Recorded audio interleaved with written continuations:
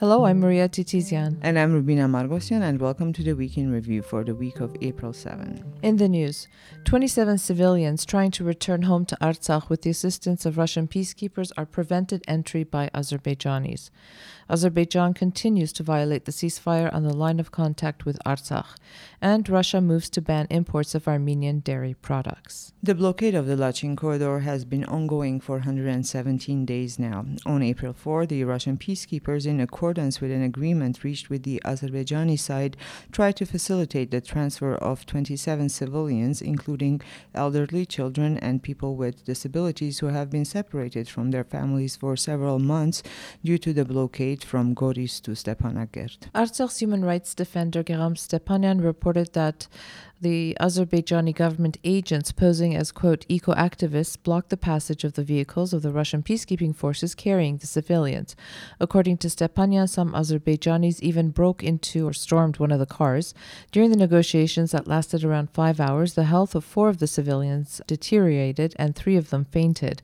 Accompanied by Russian peacekeepers, they were taken to the Republican Medical Center Stepanakert in an Azerbaijani ambulance.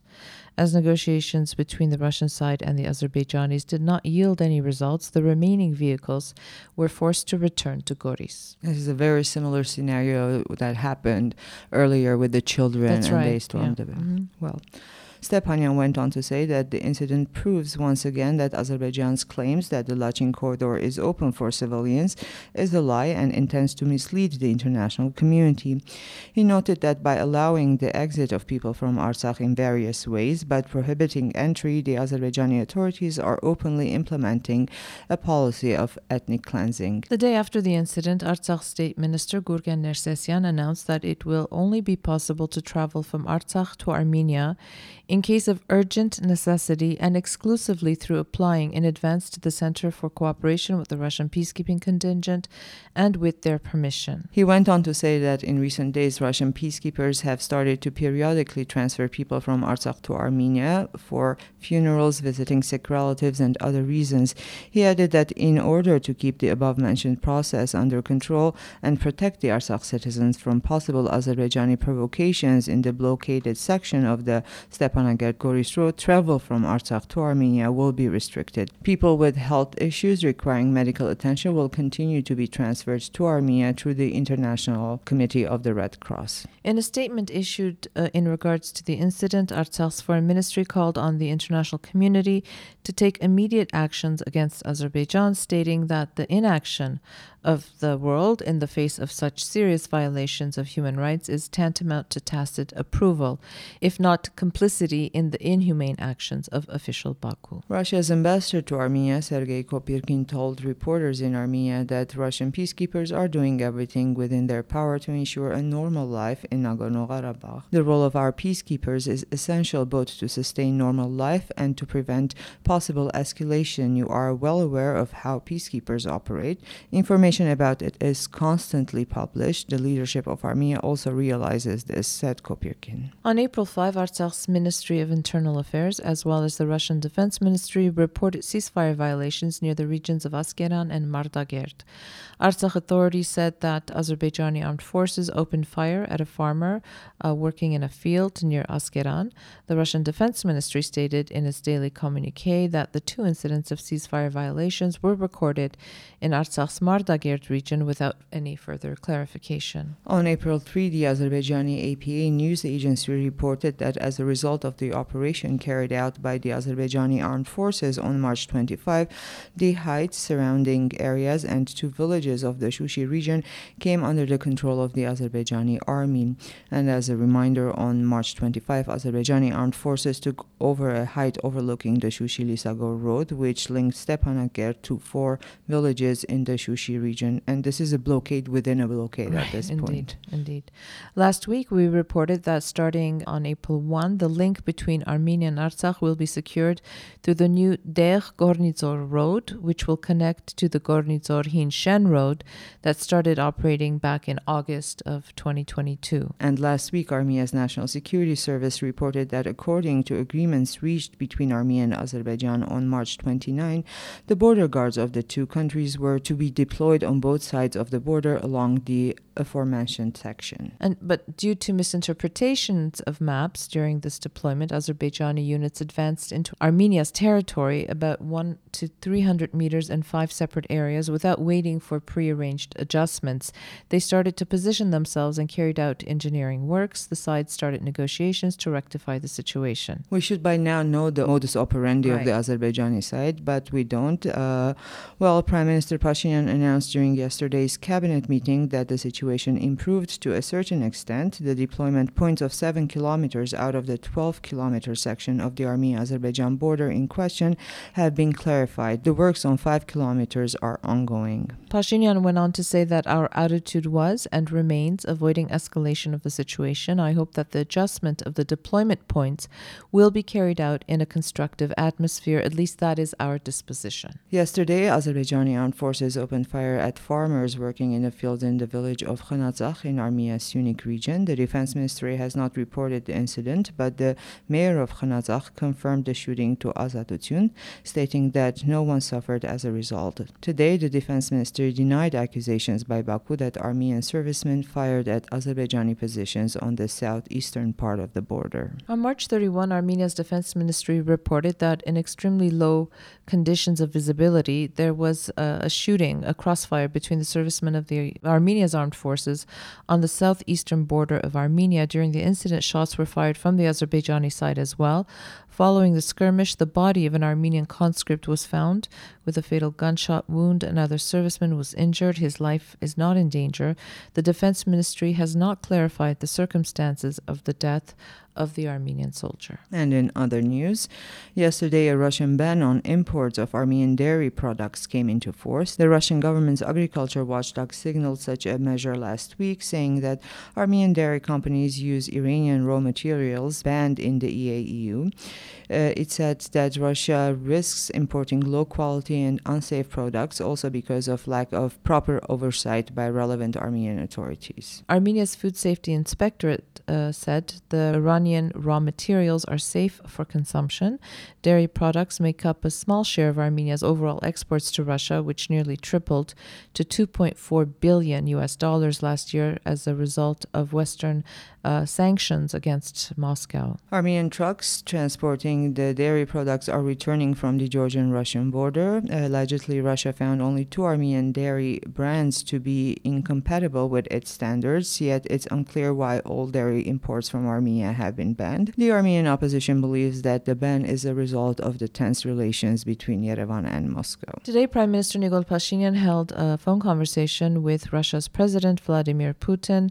Pashinyan's press office reports that the situation in Nagorno-Karabakh, the implementation of the trilateral agreements reached between the leaders of Armenia, Azerbaijan, and Russia, as well as Armenia-Russia relations, were discussed during that call. And on April 4, Prime Minister Pashinyan and Deputy Prime Minister Meher Grigoryan received Russia's Deputy Prime Minister Alexei Overchuk. They discussed issues related to the Armenian-Russian cooperation agenda, trade and economic relations, and other topics of mutual interest were discussed. Grigoryan and Overchuk also co-chair the Armenia-Azerbaijan-Russia Trilateral Working Group tasked with opening regional communications. During a meeting with his Russian counterpart in Moscow on March 20, Armenia's Foreign Affairs Minister Arat Mirzoyan said that the CSTO's offer to deploy a mission to Armenia is on the table, but Armenia expects the organization to give also a political assessment regarding Azerbaijan's incursion into Armenia's territory back in September of 2022. And in response, during weekly briefing, Russia's Foreign Ministry representative Maria Zakharova stated that the ball is in Yerevan's court, noting that whenever Yerevan is ready, the CSTO is willing to start negotiations with Armenia about the format and the duration of a CSTO mission. Different version of football diplomacy now. Today, the foreign ministers of Russia and Turkey, Mevlut Çavuşoğlu and Sergei Lavrov, discussed Armenia-Azerbaijan and Armenia-Turkey relations during their meeting in Ankara. Çavuşoğlu stated that Ankara hopes Armenia and Azerbaijan will sign a comprehensive peace treaty. Lavrov noted that trilateral statements between the leaders of Armenia, Azerbaijan, and Russia address all issues between Armenia and Azerbaijan. He expressed Moscow's expectation that non-regional countries will not interfere in the process, but will direct the parties to strictly implement the trilateral agreements. Russia's foreign minister also said that Moscow welcomes the Armenia-Turkey normalization process and the post-war recovery of the region. This week, there was confusion over whether Armenia is or was going to participate in the U.S.-led Defender 2023 military drills. Initially, Armenia was included in the list of 26 countries published by the U.S. Department of Defense that were going to participate in these drills.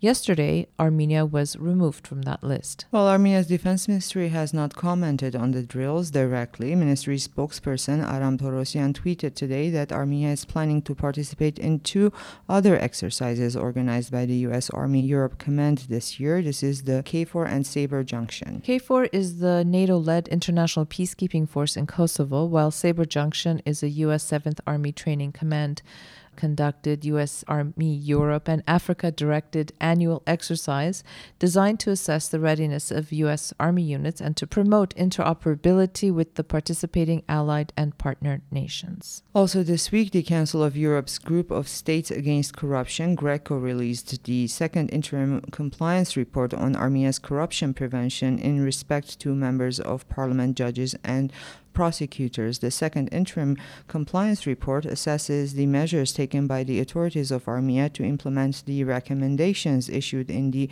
4th round evaluation report on Armenia. This was a report that was issued in 2020 when GRECO addressed 18 recommendations to Armenia. The most recent interim report notes that 9 of the recommendations have now been implemented satisfactorily or have been dealt with in a satisfactory manner. The remaining 9 have been partly implemented. GRECO noted that the Armenian government continues taking active steps toward the implementation of all outstanding recommendations. In 2020, Armenia overcame the GRECO evaluation incompatibility process and is now no longer listed as having a, quote, globally unsatisfactory level. Foreign Minister Art Mirzoyan was in Romania this week for an official visit where he met the Prime Minister of Romania, his Romanian counterpart, and other officials. Armenia-Romania bilateral relations and cooperation in various fields were discussed during the meetings. And Security Council Secretary Armen Grigoryan will visit Iran on April 9. The agenda of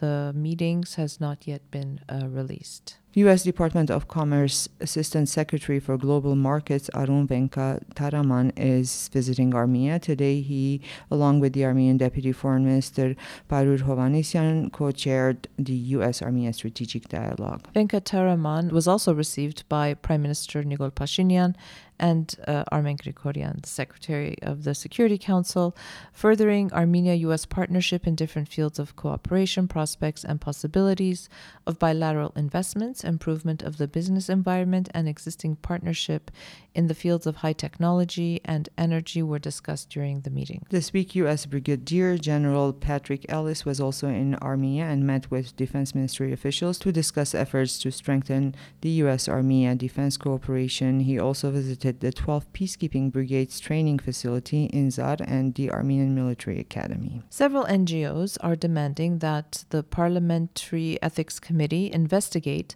Parliament Speaker Alen Simonian's behavior after he spat on a man who called him a traitor over the weekend. It is also up to the ruling party to initiate hearings of the Ethics Committee.